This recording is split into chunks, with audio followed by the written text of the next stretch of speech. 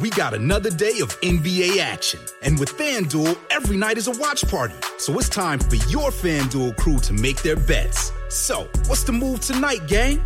You know that new customers who bet $5 get $200 back in bonus bets if you win. Woo-hoo, we're heating up, fam. Bet all the stars with all your friends and make every moment more. Only on FanDuel. New customers bet $5, get $200 back in bonus bets if you win. Make every moment more with FanDuel. It goes down in the DM. It go down in the DM. 21 plus and present in Virginia. First online real money wager only. $10 first deposit required. Bonus issued is non-withdrawable bonus vest that expires 7 days after receipt. See full terms at FanDuel.com/sportsbook. Gambling problem? Call 1-800-GAMBLER.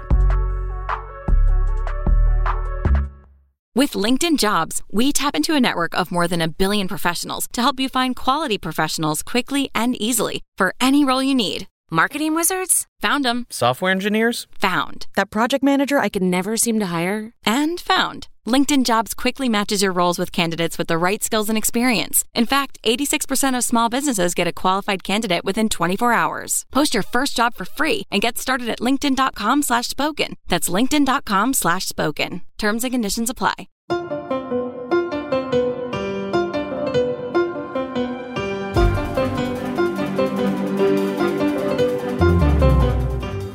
Welcome back to Hashtag Sisters-in-Law with Jill Wine-Banks, Joyce Vance, and me, Kimberly Atkins-Storr.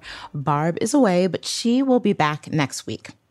And while we always end our show with listener questions, and we really love doing that, this past week we got so many great queries about the Supreme Court. So we're starting the show by answering a bunch of your questions about the SCOTUS, about the recent draft opinion on Roe v. Wade. We're taking those questions directly from you. So that's how we're kicking things off today. Then we'll talk about redistricting. And in Florida, a court ruling that is raising constitutional questions about Governor DeSantis's map drawing. And finally, we'll talk about the latest January 6th news, including the January 6th committee issuing subpoenas to members of Congress. It's quite the historic event. And as always, we look forward to answering your questions at the end of the show. But first, you guys, I need some summer reading recommendations. I'm particularly looking for fun things that are not necessarily legal related or politically related. But if that's what you're reading, it's okay too. But I would love them. I think our readers would love them too. So what are you guys reading right now? Joyce, what about you? You know, I'm rereading some old favorites this summer. Every once in a while, I indulge and want to revisit. I love Margaret Atwood. I know everyone always talks about Handmaid's Tale, which I like, but I'm rereading Oryx and Crake, which is sort of a dystopian universe, what you would expect from Atwood, exceptionally well done. And I love it. I can't say it's light reading, Kim, but it's a lot of fun. I'm a huge Atwood fan. I've been reading Atwood for years, long before A Handmaid's Tale. Actually, I didn't read that like that. I tried and it started giving me nightmares, so I put that down. But I love all the rest of her books, so that's a good recommendation. What about you, Jill? What are you going to read this summer?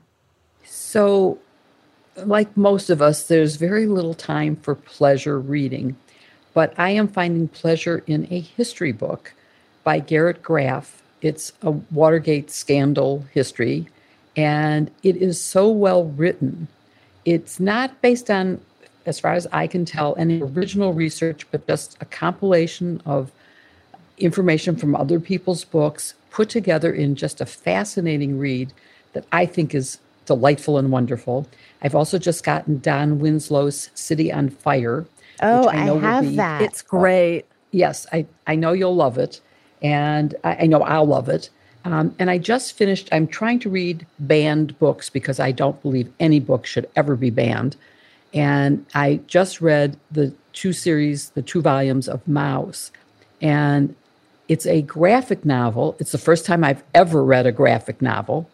And I highly, highly recommend it. It's intended for readers of all ages, I would say.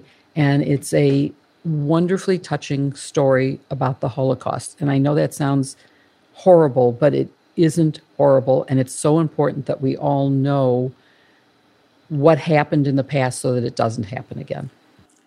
We need a summer reading book club. I want to read all of these. Oh, that's a good idea. And I'm with you, Jill. You know, I have recently reread some of my favorite books by Toni Morrison, for example, just other books that have been recently banned that just made me reminded me of how important they are to me and how what great works they are. So I think that's a great recommendation. I know one book that is on my list that I want to read is the autobiography Just As I Am by Cicely Tyson. I love reading biographies and autobiographies of people who are inspiring in all realms, whether it be the arts or history or architecture or whatever. And that's one of them on our list. And I want to ask our listeners, why don't you tell us what you are reading? Tweet us, and we're going to give you a special hashtag. You can use the hashtag SIL Summer Reading. SIL Summer Reading is the hashtag to let us know at Sisters-in-Law. And you can hashtag Sisters-in-Law too to make sure we see it. Let us know what you plan on reading this summer or what you have read that you can recommend to us. And we can get our little summer reading club started. Awesome.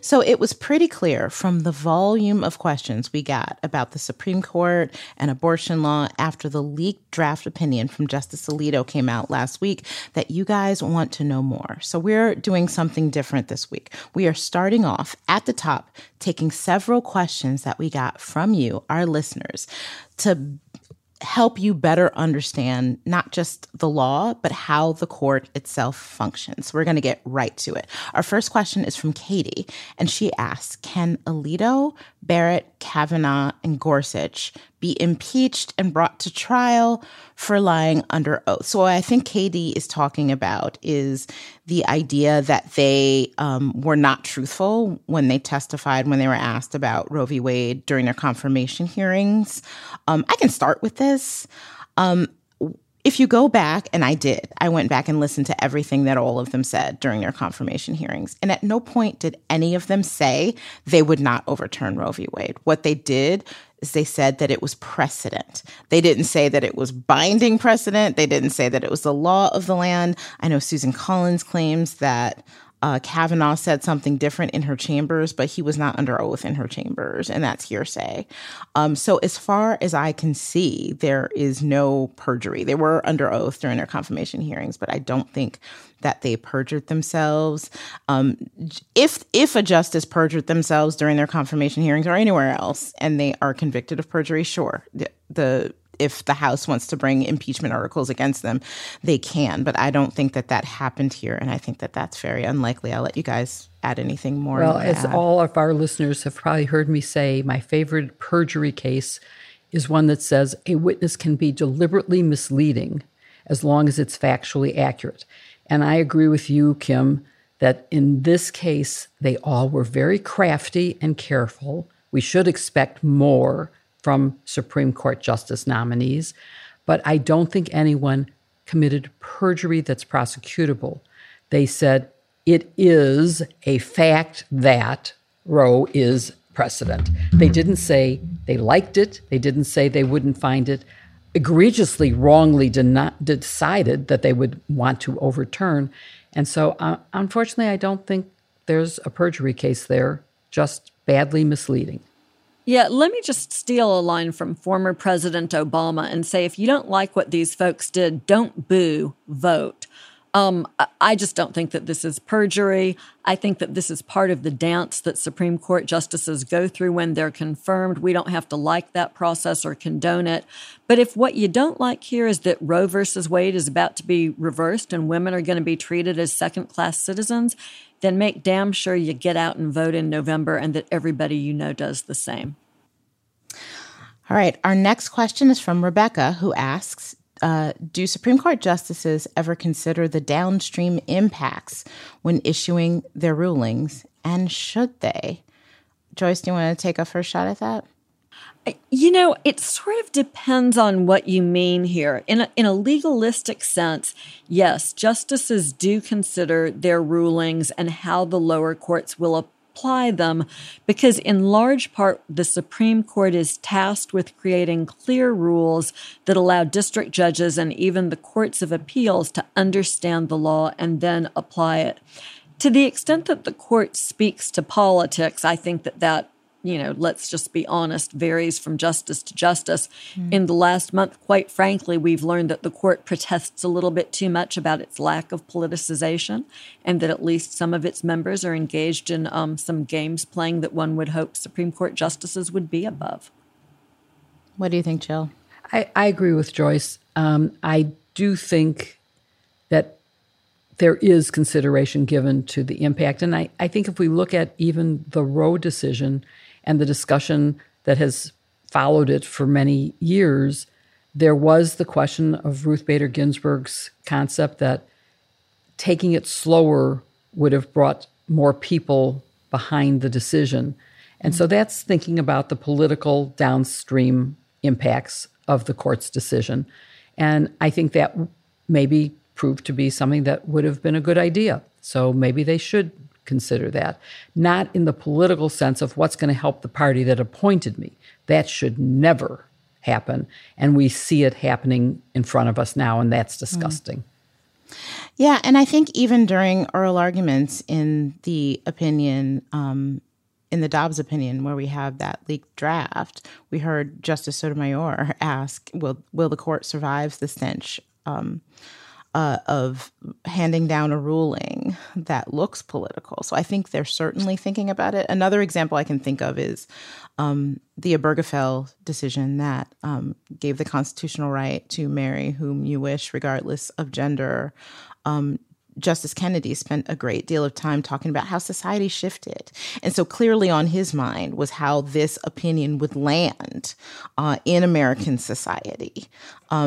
There is some discussion about whether that was a proper basis to base that decision on, and whether it was better just to do a straight equal protection legal analysis. But certainly that was on his mind, and it took up a great part of the decision, to the point that I've been to several weddings, both of same sex and opposite sex, that quoted passages from that ruling because of what he said. So clearly that was on his mind. And, I don't want to be a provocateur here and rant and rave about what's going on in the court, except for the fact that I have found it increasingly difficult to keep my anger in check. And so here we have Justice Alito going out last night and giving a speech. He has to have known that this would have been covered, in which he objects to the application of employment law to protect LGBTQ people in the workplace. And he's literally advancing a conservative political agenda, a case, an issue that's very likely to come up in front of the Supreme Court now that he's teed it up. And it's such a political exercise by a justice. I think, frankly, Alito is the one who I'm the most discouraged by at the moment. And let's be clear, the Supreme Court has already taken up this issue when it comes to Title VII. Well, that's what he's railing against, right? He's saying we got it wrong, we should do it again. And you're talking about conservative. Justice Neil Gorsuch wrote that opinion saying that Title VII applies to LGBTQ folks the same way it applies to women with gender, and he's railing against. I mean, listen, the more I think about this, at first I thought, okay, I think Obergefell is probably safe after Roe because it has that additional backing of an equal protection analysis. And after that, and the more I think about it, I'm like, oh, you know what? I don't know. I don't know if it's safe. I worry more and more about it every day, and especially with comments like that. Well, because Kim, I mean, our history and tradition, and since gay people didn't have any rights at the founding of the country, there's no reason to believe that they should have them now, right? I mean, I think everything is at risk. We need to wake up. We need to be paying attention to what is going on, because our rights are being shredded, and we don't want to become willing participants in that process. And I think that Alito went way too far in, methinks he doth protest too much, in saying, now, this decision is only about abortion. Don't worry about the due process in the same-sex marriage, for example, which is what we're talking about with this. And so it makes me very, very concerned that those are the next things on the agenda for the Supreme Court, which is now out there speaking in public and saying, hey, guys, here's a case you can bring. This is one I don't really like. And so I think it's really dangerous. Oh, man. Okay. So Jason asks us, if Democrats were to get a stronger majority in Congress, could they theoretically pass a law for Supreme Court justices to abide by precedent and to follow certain guidelines, like seeking congressional approval before they undo a precedent? I like this question because it gets to a basic issue that I think is really important, which is separation of powers and what powers Congress has. So, Jason, generally speaking, Congress does have a check on the Supreme Court, but it comes in very specific places. One is the advise and consent when it comes to the confirmation process. That's in the hands of the Senate. Also, if there is some wrongdoing alleged, the House can bring impeachment proceedings against a federal judge, including Supreme Court justices, if they think that they need to be removed. And also, of course, if the Supreme Court hands down a substantive ruling on a statute, on statutory law, Congress can respond by passing another statute. A great example of that is the Lilly Ledbetter Act, where Ruth Bader Ginsburg, in dissent, said, we need a federal law that allows women to seek redress if they find out way after the fact that they've been underpaid in an unequal way for years and years. Congress needs to act, and Congress did. That was the first law that Obama signed into law. So those are the ways that the Congress can check. Congress cannot force the Supreme Court to rule in any way, one way or another. They cannot force them to abide by precedent. That would be overstepping their constitutional bounds. I don't know if you guys had anything to add. You know, the only thing that I want to say is we have to be careful not to throw the bathwater out with the baby. Our whole goal here is to restore the balance of power between the three branches so that we can have a functioning constitutional republic. And so when we don't like what one branch of government is doing, we have to be really careful that we don't overreact in a way that could set off the entire constitutional balance. I'm nonetheless sympathetic to the question. We do want the court to follow precedent, but we've got to let the courts be the court. And I would say the advise and consent function needs to be amended because we've seen, as we've just talked about in today's show, how ineffective the questioning can be and how misleading the answers can be, so that nothing is gained from this hearing process for the advice function.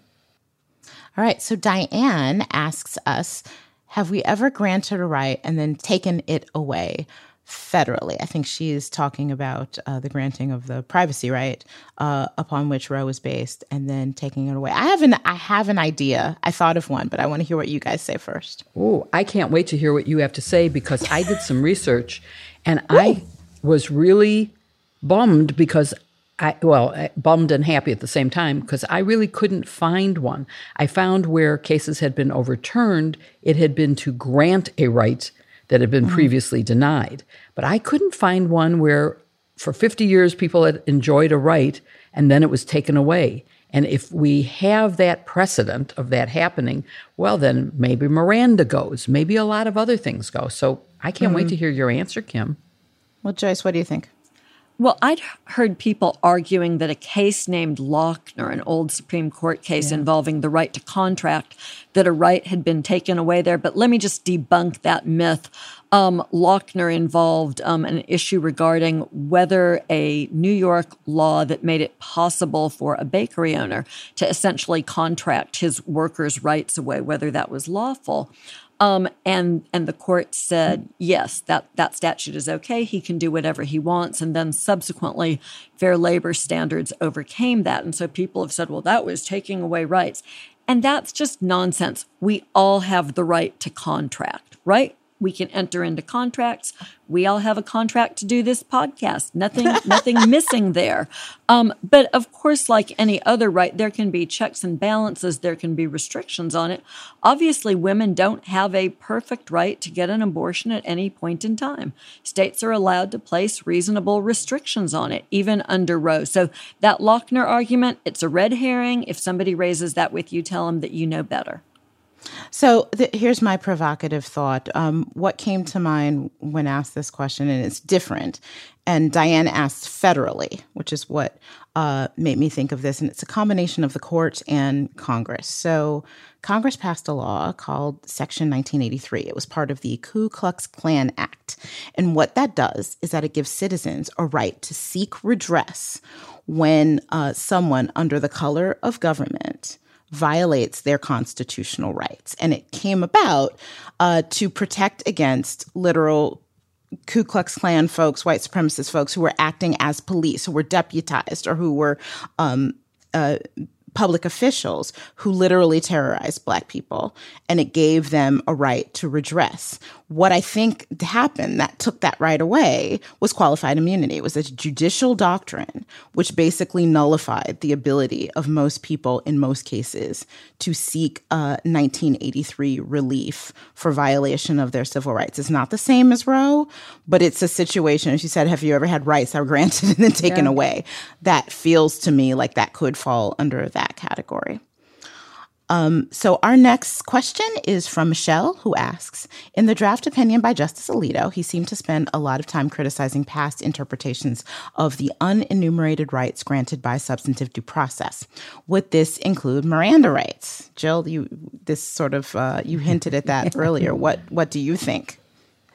Well, as I said, we have a risk right now, given what's going on, and I think that it could be that other substantive rights, and maybe we should talk about, as prosecutors, we can talk about what's the difference between substantive due process and procedural due process. And substantive due process are the rights like the right to an abortion, the right to same-sex marriage. Those are considered substantive due process, but the right to be treated fairly, to have a fair hearing, to have a speedy trial, those are more procedural rights. And obviously the Alito decision deals with substantive due process. So Miranda would fall in the procedural aspect. But with the court having had such a broad definition of what it was doing, I think all rights are at risk. What do you think, Joyce? I think it's an interesting question. I'm just going to indulge my inner legal nerd here and drill down a little bit on this notion of procedural and substantive due process that Jill laid out, because I do think it's really important for people to have clear definitions, even though the courts don't do a very good job, to be honest, of defining what substantive due process is in their cases. But at least to me, procedural due process means, like Jill said, whether the government followed proper procedures before it deprived someone of liberty or property. Was the process fair is the essential question there. And then for substantive due process, in that kind of litigation, we're asking whether the government, in depriving a person of life, liberty, or property, was it justified by a sufficient purpose? Was the decision itself fair? And so if you ever find that you're struggling with the distinction, this isn't a perfect example, but it's one that I like to use because it goes back to my practice as a federal appellate criminal lawyer in sentencing. And there were some rules. There's a big change in federal sentencing during my time practicing that required judges to completely redo how they did sentencing. There were a number of factors that they had to consider before they issued sentence. And if they failed to consider any of those factors, their decision could be reversed. That was procedural due process. Are you doing the process properly? Substantive due process, another issue for reversal, was if they got it wrong, if when they considered those factors on the merits, they misanalyzed them or made any bad decisions, that would be a substantive error that could also be reversed. So even though those are a little bit murky at times, I think it's helpful to keep them separate so that we can understand, as Jill says, what might be at stake in the future. All right, our next question is from Kristen, who asks, what do law clerks do? How do they get their positions, and how long do they serve? I think this is a great question. Have either of you been clerks? I have not. I went straight to prosecution. I did not, but my husband clerked, and my husband has clerks. Yeah. Yeah. It's interesting. So law clerks, these are people who work for judges. They're usually new law grads, but I put asterisks by that. And that's changing. It's changing very rapidly. And what they do is any number of things to help aid the judge. They conduct research. They can draft opinions, draft memos about the state of the law, and help judges rule in the way that they do. And usually, as I said, traditionally they are new law school grads, and they can either go to, I'm just speaking on the federal bench, for example. They can either be for trial judges, for appellate judges, or U.S. Supreme Court justices. Now, there's kind of a pipeline where a lot of them will go through. There will be lower court federal clerks, and that is from where the Supreme Court taps to get their clerks. So they're sort of a pipeline, like they're called feeder courts or feeder judges that feed to the U.S. Supreme Court based on the DC Circuit is a very big one. And so sometimes people clerk multiple times. They clerk 4 or 5 times before they even get to the U.S. Supreme Court. They're chosen, obviously, from the top law schools with the best background. And one thing I do know about them, my friends who were clerks, if they choose to go into the private sector afterwards, if they go to a big law firm, there is a nice, healthy bonus waiting for them when they arrive. So it's not lucrative while they're clerking, but it certainly can be lucrative once they get out. So very quickly, one last question from Mandy. Would the Commerce Clause prevent states from enacting laws that keep women from traveling out of state to obtain abortions, or is there another precedent Samuel Alito could conveniently toss out of the window? So I will say this. I think an argument could be made from the Commerce Clause. I think a stronger argument about the right to travel comes from the Privileges and Immunities Clause, which basically says if you are a citizen of the state, you're entitled to the privileges and immunities of any other state in the country. So you are protected by the laws of a state when you go to another state. So I think that is the best example, and that has been cited to confer a right to travel within the United States between states. So I'm fairly confident that these laws that try to criminalize or prosecute people for traveling out of state to get an abortion, that at least that section of the law might be struck down. But if I want to hear what you guys think too. Oh, you're way too happy about this, way too upbeat about this for me. Oh, no. Let me tell you, so the prior abortion cases, they've stayed out of this interstate commerce space. The question is not clear. And this is what I think is going to happen. It will depend upon how the issue is first raised. If there is a national abortion ban that comes before the court is going to say, abortion is absolutely commerce. And yes, absolutely, it can be legislated, and Congress is correct to impose this national ban on abortion because this is a results-oriented court, and they will rule however best serves the purpose of making it virtually impossible for women in America to get an abortion. So the Commerce Clause cuts both ways. Yeah, I mean, I think that they'll have a results-oriented ruling.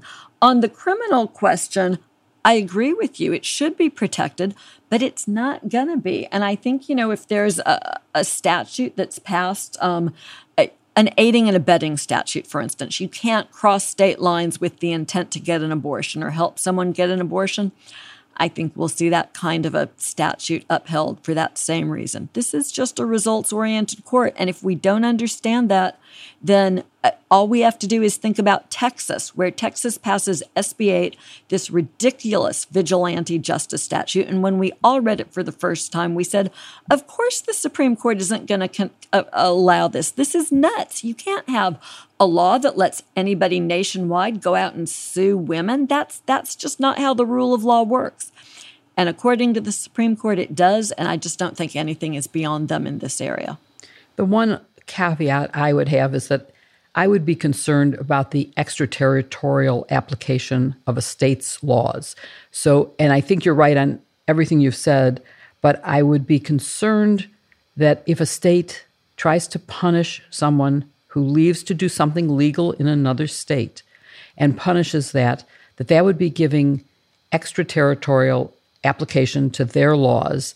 and that's something that we cannot allow, maybe based on the, privileges and immunities protections that they have. I hear that, Jill, but let me put a fine point on it. What they would criminalize is the intent that you had when you left state A. And I think that that's the argument that they would make. We're not criminalizing getting an abortion in California, but if you leave this state with the intent to do that, that's a crime.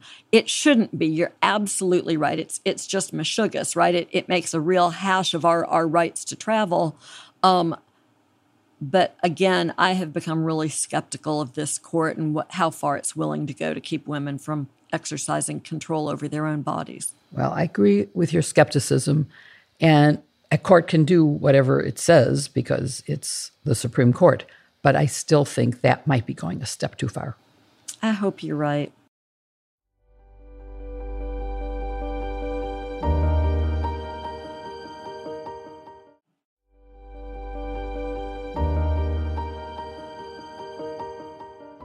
So Ron DeSantis, Florida's governor, apparently doesn't think it's enough to take on Disney World. After all, he's got a political opponent who could make his future difficult in residence down at Mar-a-Lago. So in an effort to out-Trump Trump, DeSantis has been focused on trying to remake Florida's state congressional maps in a way that benefits Republicans in a lopsided manner. It's pure political theater, right? He's just trying to set himself up to be the Trumpiest. But it's a serious matter when it comes to redistricting in Florida. Kim, can you help us understand what it is that he's proposed, how it impacts Florida voters, and why DeSantis is the one drawing up these maps in Florida anyhow? Yeah, so this involves congressional maps that Governor Ron DeSantis approved after vetoing a map plan that had been passed by the state legislature. And DeSantis's preferred maps, his preferred map, essentially, among other things, dismantled the 5th congressional district in Florida, which is in northern Florida, which basically split up the black vote. And a court found that doing so, that map violated the Fair Districts Amendment of the state constitution because it diminished black voters' ability to elect candidates of their choice. It basically found that it was a racial gerrymander and it violated the state constitution. So the state can still appeal this matter. They are expected to. And so we have to see what happens in the meantime, right? The judge could issue a stay. The judge also indicated that he might be interested in imposing a quote unquote Plan A, which is a different set of congressional maps that the legislature drew up instead of the one that DeSantis wants. We have to see what comes next. So, Jill, let's talk about that and what comes next. A big part of the legal challenge that's been filed is based upon the claim that DeSantis's plan violates the gerrymandering amendments in the Florida Constitution. Can you explain Florida law in this regard and why it's surprisingly less hospitable to the gerrymandering DeSantis is trying to inflict than some other state laws are? Well, I can tell you what the law is. I can't explain to you how Florida managed to pass this. That's crazy, the big right? Surprise. It's who would have thought that Florida would be willing to be more protective of minority rights than most places. It's quite surprising. Florida amended its constitution on a voter initiative, and they basically changed the rule. And as Kim described, there was one particular congressional district that stretches basically across the entire top part of the state. It's quite long and narrow. And if you know, we call that Eastern Alabama.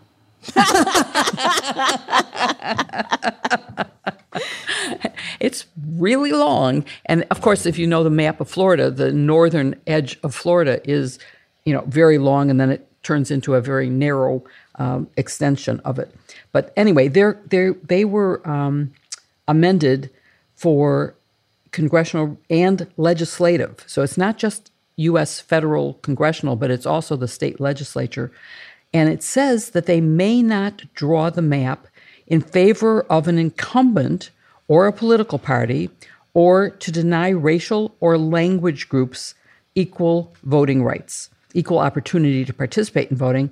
And they also said it must be contiguous, compact, and of equal population, and use existing city, county, and geographic boundaries. But it's that first part that says they can't use bad reasons for doing this. They cannot draw it against a minority group.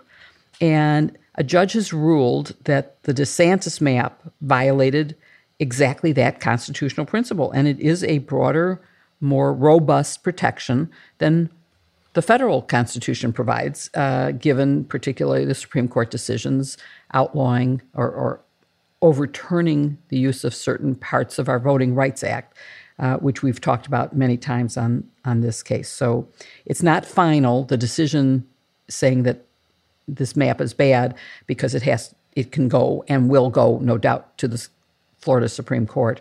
And so we won't know until then.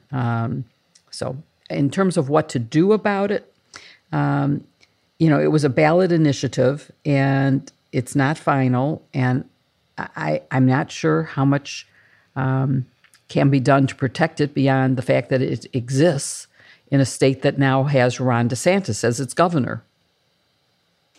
It's interesting that Florida voters adopted this. Florida voters, for instance, adopted an amendment that made it legal for people who had a previous felony conviction to vote, something that they couldn't do before that. And every time Florida voters do something like this, their elected representatives try to undo it. So I'm waiting for the moment when there's this uprising of consciousness in Florida and the voters say, wait a second, we don't want you guys screwing around with Disneyland. We want people to do what we elect them to do. But, leaving that fanciful vision aside for the moment, Kim, so we've talked about, and I think our listeners know, that the Supreme Court rule is political gerrymanders are okay, racial gerrymanders aren't. But can you explain the reasoning behind that basic principle? Talk about it, how it plays out in reality. And here in Florida, this judge has ruled that DeSantis's maps are unconstitutional. Will that hold up under both the federal and state principles?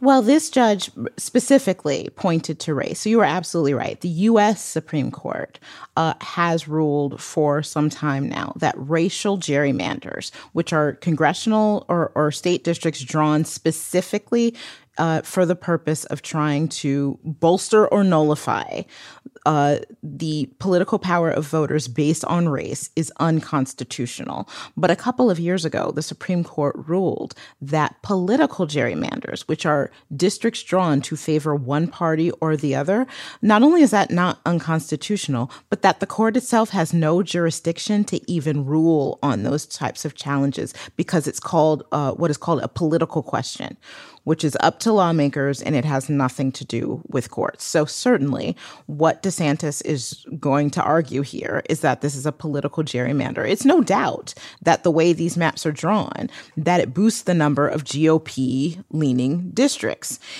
But this is the problem with that Supreme Court those two decisions, is very often when you look at a racial gerrymander and you look at a political gerrymander, like the Venn diagram is a circle. It's the same thing. And I worried when that decision came down on the political gerrymander, if people would just use that as pretext in doing actual racial gerrymander. So we have to see what the courts do as this goes upstream. But I think it's very likely that a claim that, no, this is a political gerrymander, we're trying to get more GOP districts, that could win the day, even when, as this judge saw, it's very clearly breaking up a Black district to dilute that vote. It's super disturbing because, and shout out to Alabama here. We'll certainly be discussing more about this case because it's pending in front of the Supreme Court right now. But Alabama has one district, and they try to shove all of the Black voters that they can into that one district so that seat, which is held by Terry Sewell, a wonderful legislator, is considered to be a quote-unquote safe Black seat, which just drives me nuts. And then they dilute Black voting power every place else so that there's no hope that Black voters can elect a representative of their choice anyplace else. Literally, if you look at the map, you can see like these two grabby hands reaching into the urban population centers in Montgomery and Birmingham, largely Black, to make sure that they're all in one congressional district. even though they're about an hour and a half away if you're doing the drive. And that illustrates what a serious problem gerrymandering is. So Jill, I mean, we see that problem here. We see how politicians that are inclined to do this can draw maps in a way that lets them choose their voters instead of letting voters choose their representatives. But following every decennial sentence, these maps are redrawn, districts are locked in for the next decade. And while at least for now DeSantis's plan has been defeated, I think Kim is right. He'll come back and try to justify it as a political gerrymander until the court's hands off. So what's your advice? What options do voters have when bad maps like this are adopted? Is there activism that we can engage in to fight back? So let me first, before I answer that question, just say how upsetting I find it that the Supreme Court thinks that political gerrymandering is okay. And in part, it's because of what you were hinting at, which was the diagram would look like a direct overlap. Basically, you would have the minorities are going to be one political party or the other. And so you can say it's a political gerrymander and it's okay. But if you said, no, I'm intending to break up the African-American vote, as happened in this 5th congressional district in Florida, and spread them out so they can't elect anybody anywhere because they're diluted in every single district. But it's political, and we want more Republicans. That's ridiculous. And if you look at the numbers in many of the states that have succeeded at this, you will have a minority, let's say, for example, a black population that is X percentage, but they get 0% of representation because of the dilution. And so it's really horrible. And which leads to your question to me, which is what can be done about it and how do people protect their right to vote and to be represented and to have a voice in government. And right now under the Supreme Court, this is tricky and it's not easy to answer. Ballot initiatives are one way, and voting in huge numbers is another way, but it's going to be hard to vote in huge enough numbers if you're diluted in successful ways. I will also say I'm a longtime board member of the Better Government Association, and one of our real goals has been fair maps in Illinois. And we hired a demographer to help us draw maps. And it's really hard not to interfere with existing representation and to draw a map that actually achieves the kind of diversity and fairness that you want. It's possible, and it's going to take a lot of effort, but there has to be a motivated group to do it. So it's going to be, I think it's a really important issue that needs attention and needs to be worked on. Right now, I'd say voting is the main thing you can do.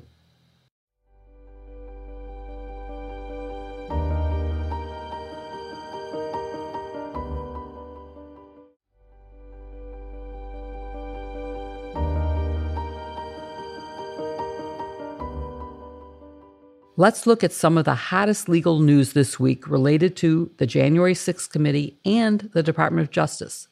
There's a lot to cover, so let's get right to it. And I'm going to start with you, Kim. Members of Congress have been subpoenaed by the January 6th committee. And first, I want to get some facts on the table. Who's been subpoenaed and why? Yeah, so I think it's folks that we kind of saw coming when it came to this investigation. We were wondering if they would actually subpoena their fellow members of Congress. We thought that they would. And when they did, the cast of characters are expected.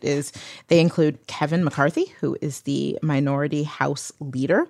Also, GOP members Mo Brooks, Jim Jordan, Andy Biggs, and Scott Perry. And we know that these are people who very likely either admitted to being or suspected to being in touch with folks, including the president himself, on January 6th in the hours before, during, and after the insurrection that happened following Trump's rally on January 6th. And so certainly the committee is very interested in finding out what they know, what they said, and whatever other information they can get from them. All 5 of these members have been unwilling to voluntarily cooperate with the committee, and that's why we see these subpoenas. And just one thing to add, there's another reason.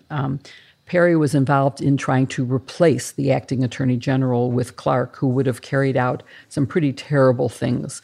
So that's another basis for why they're interested in it. But Joyce, this is considered unusual. Reports have said that it's never been done before except for ethics violations. And so I want to ask, do you think this is a big deal? Do you think they have to testify? Do you think that there's any special privileges for members of Congress that they can avoid subpoenas that you and I or any other ordinary citizen would have to comply with? Short answer, no. I don't think that there are any exceptional privileges. That doesn't mean that they won't try to assert them and make stuff up and, whine and moan about how illegitimate the committee is and blah, blah, blah. But look, let me just put it this way. They should testify, but they're not going to. I just think it's very unlikely that they will. And if you think about it, imagine a situation where there was a rash of thefts in Congress and there was a committee trying to improve the protection for Congress members' offices, right? They'd all be beating a path to the door to testify about what was stolen from their offices. But when it comes to testifying about an effort to steal democracy, they're not willing. And I think that we've gotten so bogged down in the details that we sometimes forget to just step back and take a moment and think about the fact that these people have information they could offer to a congressional committee whose mission is to write better laws to better protect us. And they don't want to participate in that. And that's just truly awful. It also has at least two pragmatic applications. One is when the committee does its public hearings and presents the information that they've amassed to the American public, they will have the ability to say, we tried to get these representatives' side of the story, but they wouldn't come in and talk to us. But here's all the evidence about what they did and how bad it is. And unlike in a criminal case where prosecutors are prohibited from mentioning that a defendant refused to make a statement or didn't testify at trial, and the reason, by the way, for that prohibition is because it makes you look so guilty when you won't tell your side of the story. Well, Congress won't have any of those restrictions. They can dirty these folks up. And I think it's going to be very damaging to them. And so they are stuck with a decision here. Do I tell my story or don't I? And then there's this practical implication that Hugo Lowell, who's a reporter for The Guardian, has raised. He's the only one that I've seen with this reporting, so I want to give him credit for it. And he says what he hears is it really puts Republicans in a box because they have said that they plan to, if they retake the House at the midterms, send out a slew of subpoenas to Democrats to talk about the witch hunt, right? I mean, it's like what they always do.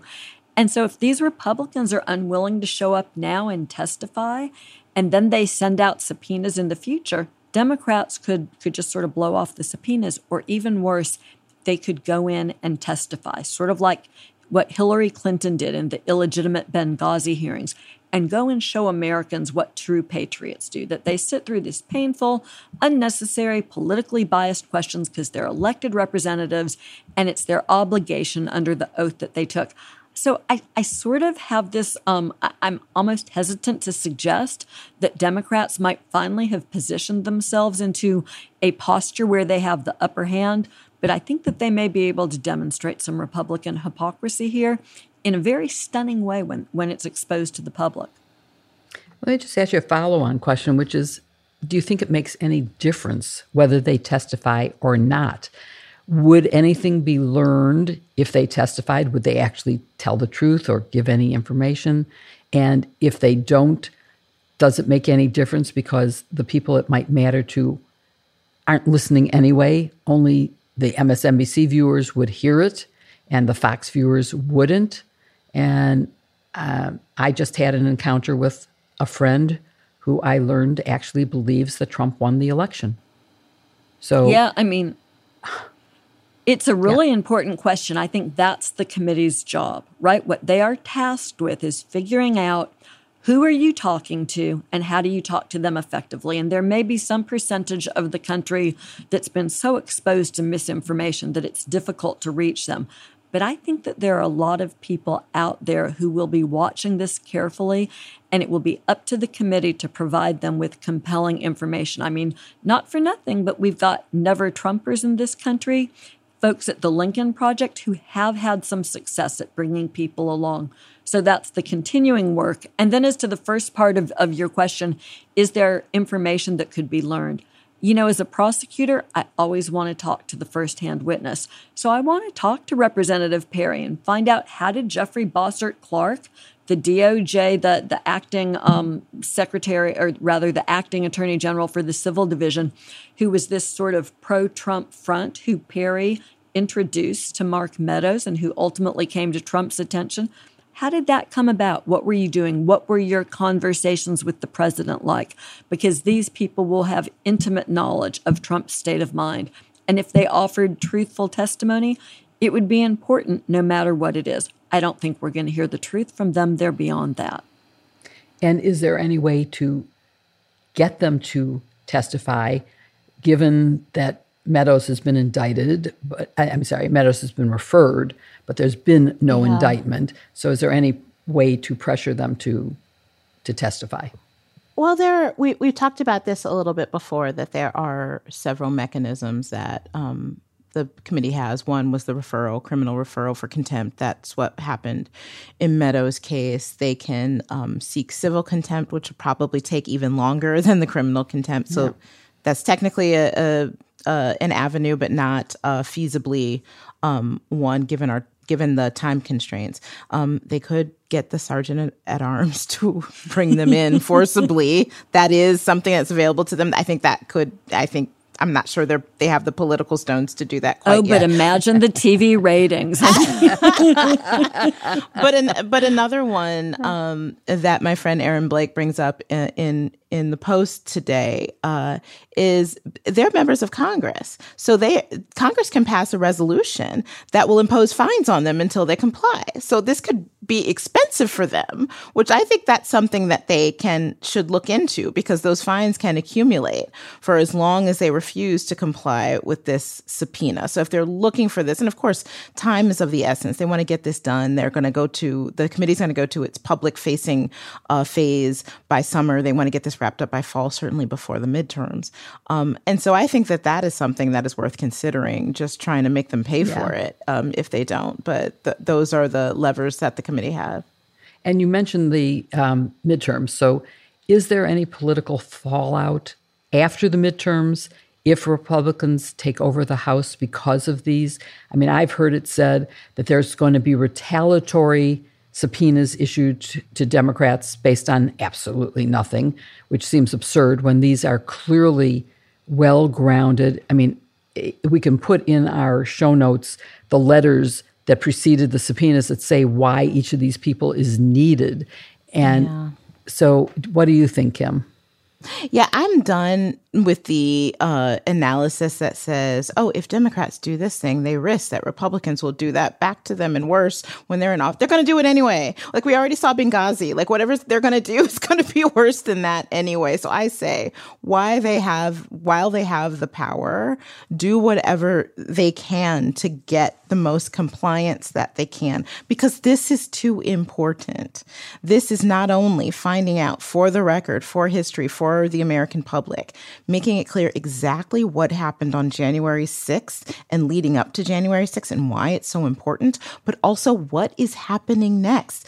The stuff we're talking about, and we're going to talk a little bit more about it with what Eastman is doing and stuff, this is going to keep happening. This is an ongoing threat. So to the extent that they can lay that out and be clear about it, there is nothing more important to our democracy right now than getting to the bottom of this. So I think they do whatever they can and don't worry about what Republicans might do later. Here, I'm totally with you. And let's turn now to the newly announced Department of Justice investigation of the boxes of classified documents found at Mar-a-Lago. They've been returned to the archives where they should have been all along. And Kim, I'm going to start with you, then go to Joyce. Just give some background facts. How did the documents get, to Mar-a-Lago? And why does it matter that the documents were there? And how were they discovered? And how did they get returned?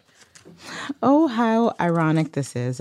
I'm going to resist the urge to keep saying butter emails the whole time that I'm talking about this. But yes, the National Archives had a sort of preliminary list of documents that were coming out of the White House that they expected to go to the National Archives. And several boxes never arrived. And it was discovered that these boxes were at Mar-a-Lago. Upon further inspection, it was discovered that some of these boxes of documents contained, wait for it, sensitive information, classified information. And it is, of course, illegal to take classified information out of the custody of the federal government. And the National Archives notified the Department of Justice of this fact. So I look back at Hillary Clinton servers and think, wow, what a long way we've come. Whereas there was the prospect of a problem, and now we see actual, concrete, physical classified documents sitting in Donald Trump's home as he is now a private citizen. So I have to say, first of all, I never expected that we'd be laughing during this episode because these are really serious, sad things, but it really is laughable. And this is and some we're dark right to humor, laugh. though. It is. Yeah, but both. I'm delighted that we can. You're going to cry. Yeah, exactly. I mean, I'm glad we're laughing. We need to do that. And anyway, this is the first DOJ grand jury regarding Trump. In-house. I mean, we've had a U.S. attorney in D.C. and the Southern District of New York. What would it take to prove the crimes of mishandling classified information or disclosure of classified information? And we don't know whether anything's been disclosed. We know it's been mishandled because it shouldn't have been there. There's no way it should have ever gotten there. There are two laws, 18 U.S.C. 1924 and 798, that could apply, but the president, when he was president, the former president now, but during his presidency, he could have declassified anything he wanted. So that would maybe be a problem. And I personally can't see him packing and lifting any of the boxes to purloin them over to Mar-a-Lago. So is there a chance that he could be charged with these crimes or some other crime, or just that it would make you say, man, I don't want that man to be president, where he could actually disclose confidential information? So why Americans weren't saying that anyhow is a little bit mystifying to me. But, I want to tamp down on some of the enthusiasm here.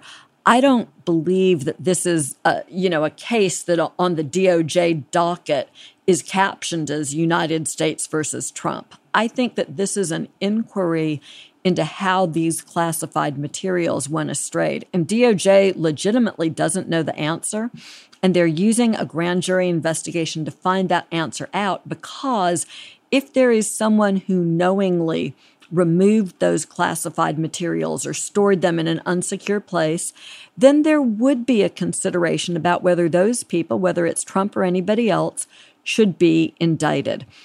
It's a very, these situations have come up. We pointed to the Hillary Clinton situation, and the reason that at the end of that investigation she was not indicted was because the government could not prove beyond a reasonable doubt that she had knowledge that there were classified materials on her private servers. But there's a great case to consider where someone actually was indicted, and that's General David Petraeus. He actually pleads guilty to a misdemeanor 18 U.S.C. 1924 count for improperly taking and storing classified material. And the facts in that case are very illuminating. He takes his black books, these notebooks in DOJ, it was green books. Jill, I'm sure you're familiar with the black books where government employees write their notes. And there's some classified material in his notes, including some code words, some very sensitive data. And he knows it. And the reason we know that he knows that is he has communications with the woman he's having an affair with. He ultimately gives her his black books to use when she's writing her own book. And he acknowledges that there is classified information in there. So what happens? Does he get lit up for a felony? He doesn't. He's permitted to plead to a misdemeanor violation. And that's because realistically, these cases can be tough to get a conviction in. Prosecuting them can actually expose classified information to public scrutiny, which you want to avoid. So the practice in the Petraeus case and others has been to permit these defendants to plead guilty to a misdemeanor. So let me just jump ahead and assume some facts that aren't in evidence, that there is some evidence that Trump was actually involved here. I mean, it could come down to a situation where he's offered a plea deal to plead to a misdemeanor. And it's really tough to imagine Trump walking into a federal courtroom and acknowledging that he's guilty and pleading guilty. So if he was, say, involved in directing people to pack up information that he knew was classified and to take it down to Mar-a-Lago, this could be quite a spectacle. But that takes a couple of evidentiary leaps to get there, and I'm just not frankly sure that that's where this is headed. I think Kim's notion, or maybe it was your notion, Jill, I apologize, that Trump didn't actually pack up these boxes and know what was in them, and they could have been sitting at Mar-a-Lago with no knowledge on his part. I think that's entirely possible. So, Kim, let's just answer, why did the Department of Justice jump on this case where there remains, a lot of other seemingly more serious possible violations on bigger issues of the coup attempt, and we don't see any particular action on that?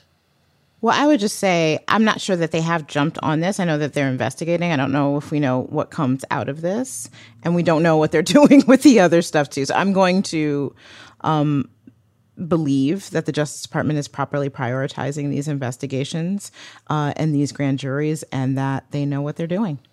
Okay, so let's talk more, Kim, about the January 6th committee as well as the Department of Justice. Let's go to something that's of interest to both of them, and that's Eastman's newest released emails.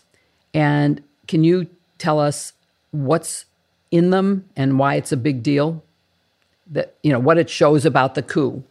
Yeah, so just very quickly, it's very troubling. Essentially, Eastman, it was discovered because he used his University of Colorado Boulder email account to do this, sent an email to legislatures in Pennsylvania that essentially created this bogus mathematical scheme that they could use to try to subvert the results of their election, basically saying you can use this mathematical equation to discount a certain number of mail-in votes. Of course, it was known that more mail-in voters would vote for Biden than for Trump, and dismiss them, and then that they can use that as a basis for imposing their own electors, sending their own Trump electors to certify the election for Pennsylvania in Trump's favor. It was completely bogus. One thing that I find so disturbing about this is, while it is ridiculous, it also is essentially a roadmap that I fear that other states may try to use in 2024.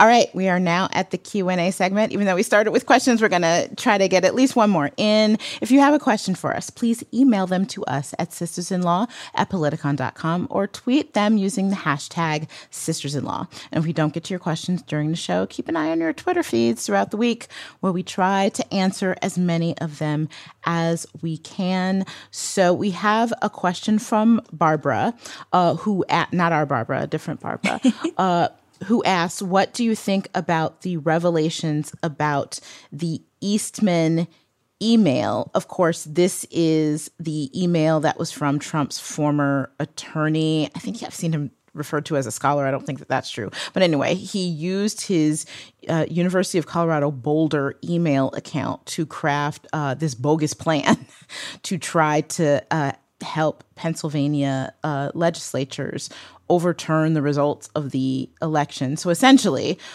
what he did, what I fear could be replicated by other states, even though it's totally ridiculous, is try to put forward this mathematical equation to try to, on some prorated on the basis of nonsense, to try to throw out a certain percentage of mail-in votes, which he thought would throw out enough votes for Joe Biden that Donald Trump could be certified as the winner.